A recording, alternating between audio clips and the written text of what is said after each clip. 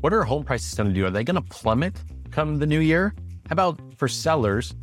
What is the biggest difference between this market today and the market in 2008? Join us on this episode of Real Estate Roundup, a part of the Beyond Real Estate podcast, where Jalen, who's with me as always there in Denver, Colorado, and myself being in Southern California, are going to be diving into this topic and a few other points. So you want to stick around right after this message so we can get straight to it. Welcome to Beyond Real Estate with Jalik, the podcast discussing parenting, real estate, and business. Every week we go in depth on how to become successful in life and business. Nick, take it away. Home prices. If you're a prospective buyer out there, you are wishing, hoping, and probably praying that they continue to come down. They've come down a bit since they hit their high for most cities and areas of the country, in the summertime, late summer. And they've come down. But I'll start off with this. Here's the biggest misconception today's buyers have, and it's that they're going to plummet. Number one, define plummet. Is that 100 grand? Is that 500 grand? I don't know how much plummeting means to you as a prospective buyer, but that's by far the biggest misconception that prospective buyers do have, is that home prices are going to plummet.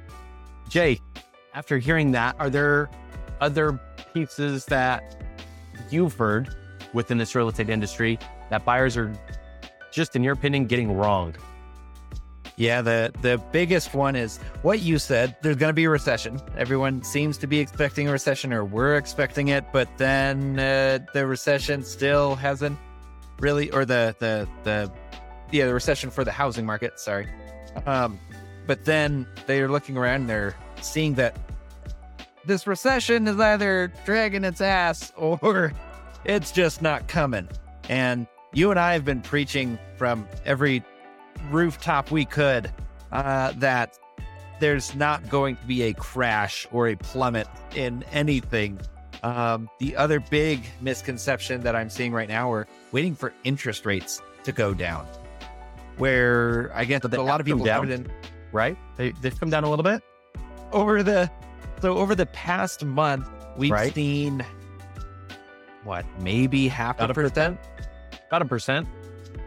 I know they were in around 7 for people, and I've heard people getting locked into about 6% even. That's probably going to be about, that's about as good as you're going to get at the moment. And that's if you have pristine credit, you're doing 20% down, you're doing all that, you're getting 6%. For the average buyer, you're still looking in that mid to high sixes. Maybe if you want that party rate, the party rate being you can brag to your friends at the next get together about how great your interest rate is.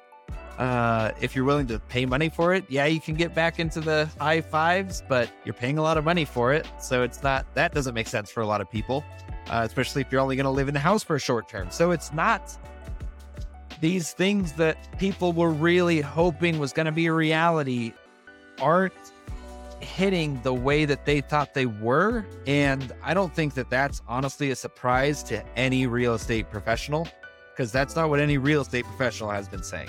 Right.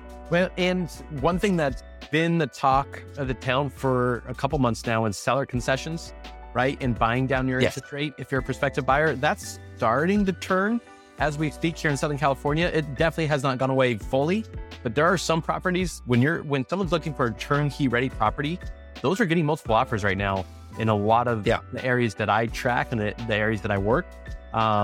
So again, I don't want to discourage prospective buyers to say, hey, that wave has come and gone, but it's starting to wind down. And I'm confident to say after the holidays, that's going away. Why? Because more buyers are going to be more ready once the holidays get through to come back, to look realistically and make some moves, which is only going to create more competition for you as a prospective buyer, which is going to get rid of that room to negotiate that you currently still have at this moment in time. So 100%. And it's not something that we didn't expect to see coming.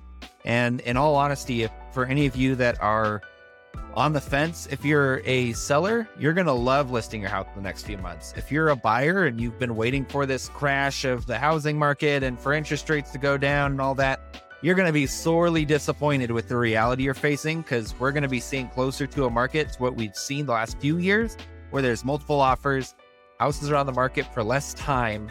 And that's going to be the reality that we see come spring, summer again. And, if you're a seller, if you missed the last big boom that happened these last few years, that you're going to get a mini boom coming up. So you should be getting ready now to list that house and getting those things ready and talking with your real estate agent to see what needs to be done. Because the last thing that you want is to go under contract in a nice bidding war, an inspection to come, and that inspection just blows your house away with issues and problems that you don't have to fix. And you might not either have the money, or you might have to be waiting until, again, in the fall or in the winter to start listing your house again. Yeah. Yep. Well, and you just touched on sellers, so let's get into them and their biggest misconceptions as we speak, because you alluded to the springtime that it'll change, right? Things are always changing. Nonetheless, right now in this moment of time, what sellers are getting wrong with their misconceptions is they're expecting multiple offers. Again, I know for turnkey ready homes, that's happening right now. For homes that need some work, they're sitting on the market for over 40 days on average in San Gabriel Valley. So they're expecting multiple offers, meaning bidding wars. They're expecting things to come over list price, which I'll get to that point here in just a second. And they're expecting things to happen quickly when we're in a cool down as we speak because of the holidays, and just because there aren't as many buyers in comparison to this time last year because of interest rates. I'll be specific for our California listeners out there. Right now, the average home price has dropped to $777,000, which is virtually the exact same price this time last year.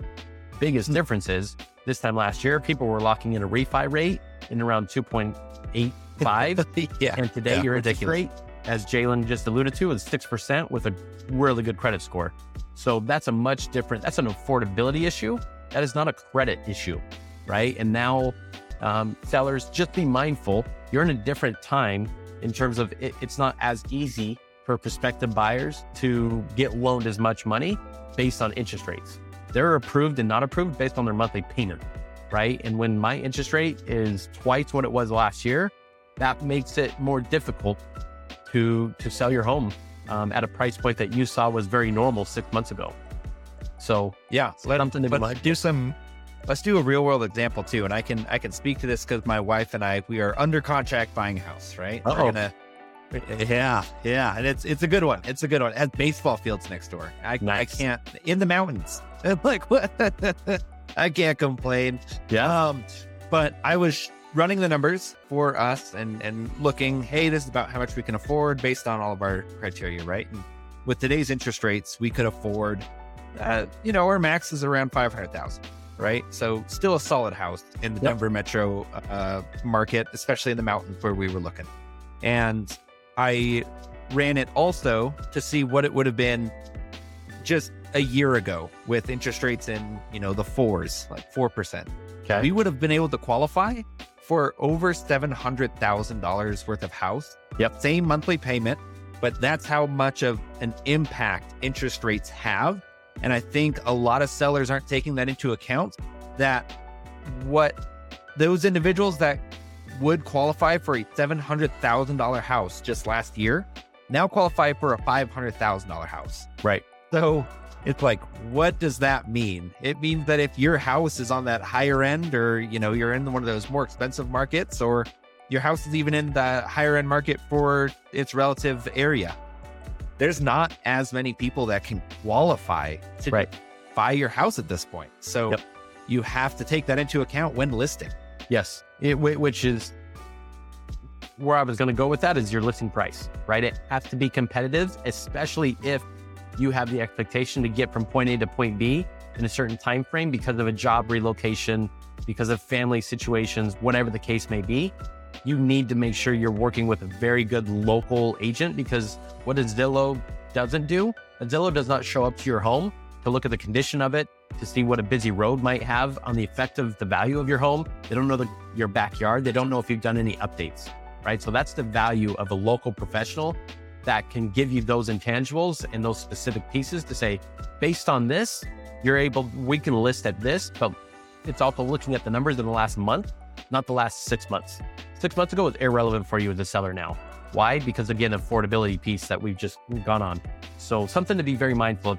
Second thing I wanted to touch on real quick for prospective sellers is that the biggest difference between today's market and the market in the mid-2000s as a seller, in the mid-2000s, you were saying, how much am I going to lose?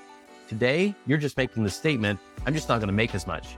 Those are two very different mindsets to navigate as a seller. And I think too many sellers right now are hearing, hey, market crash, blah, blah, blah. When did you buy your home? Because if you bought your home 7, 10, 20 years ago, it's not a matter of losing any money. You're just not making as much money. So be mindful of that as well, because I think too many people scare themselves to death to say, oh, I missed the boat. Well, if you're going to make $500,000 more than what you paid for it, and 6 months ago you could have made $600,000 more, you just didn't make as much. You didn't lose any money. So something to be mindful of. Yeah, you can't lose what you didn't have, right? It's the old, whenever I hear someone say, listening to someone or someone online saying like, hey, I lost $500,000 in the stock market. It's like, you only actually lost the money if you take the money out of the stock market. Yep. Like if you leave your money in the stock market and you didn't just all, throw it all on Tesla or something, but you had a well-diversified portfolio and it's like, I took a big hit. You didn't actually lose any money unless you take your money out of the stock market. Same thing with selling a house. Yep. You didn't actually lose that money if your house wasn't up for sale during that boom time. It doesn't make sense. It's same people that, quote unquote, lost money in 2008. The only reason why you lost money in 2008 with real estate investing, maybe not all the people that actually lost their house due to foreclosure, but the people that lost it because of, hey, I sold all my portfolio in 2008 because, the market was crashed. It's like, you didn't actually have to lose any money. The only reason why you lost money was because you decided to get out at the dip instead of just writing it out to get to greener pastures, essentially. So I think that's a big mindset a lot of people need to kind of get over. Equity doesn't mean anything unless someone's willing to buy it for the amount that equity would get you. So, like Nick is saying, just understand that if you're selling now and you bought in 2000 and your house went up X amount of dollars, where now you're going to be profiting or taking out hundreds of thousands of dollars, that's still a win for you in your position. Yep. Don't look at like, if I would have sold 2 years ago, I could have got this much. It doesn't matter. It's not 2 years ago anymore. There's nothing that you can do to get it out at that point. The only thing that you could have done differently is sell at that point, but that's clearly irrelevant now. So that's always a frustrating thing for me when people talk about what they lost or didn't lose. Right. Or the hypotheticals. Yeah. Yeah. Absolutely. So hopefully we shed some light and some perspective for those of you that had these perspectives, to help you navigate them a little bit, I don't know, more intelligently, to be honest, because I think it's very naive to think the market is just going to plummet. Again, whatever that word means to you, I'm not sure how many dollars that is to you. And for you sellers, biggest misconceptions, again, things to note. Yes, things will turn because they always change. But it's important to know what are things what's happening right now, and make sure you're not going in with old ideas, old thoughts, and old facts, even. So again, hopefully you took something away from this one. If you did, if any of this resonated with you, hit that like button. Better yet, if you want to make sure you don't miss anything, hit the subscribe button. And it just also just helps us share this information with more people. So at the end of the day, it's a win-win. So until next time, this is This Time. Thanks for checking in real quick on Friday. You don't want to miss it as we talk to those of you delving into a new profession, specifically real estate, but you can really take it on to so many professions. What do you need to know when it comes to time, to mindset, to niches, to budgeting? We're going to cover this and more in our Friday episode of Business Bookend, so you don't want to miss that. So until then, have a great rest of your day. Hey, thanks again for listening. If you want to hear more of Jalen McKenna, Colorado's mortgage dad, and his take on the Colorado real estate market, or just mortgages and mortgage news in general, check out the links below. Also, check out the links below for more information on products, books, or references made in this podcast. And please don't forget to subscribe, like, and share.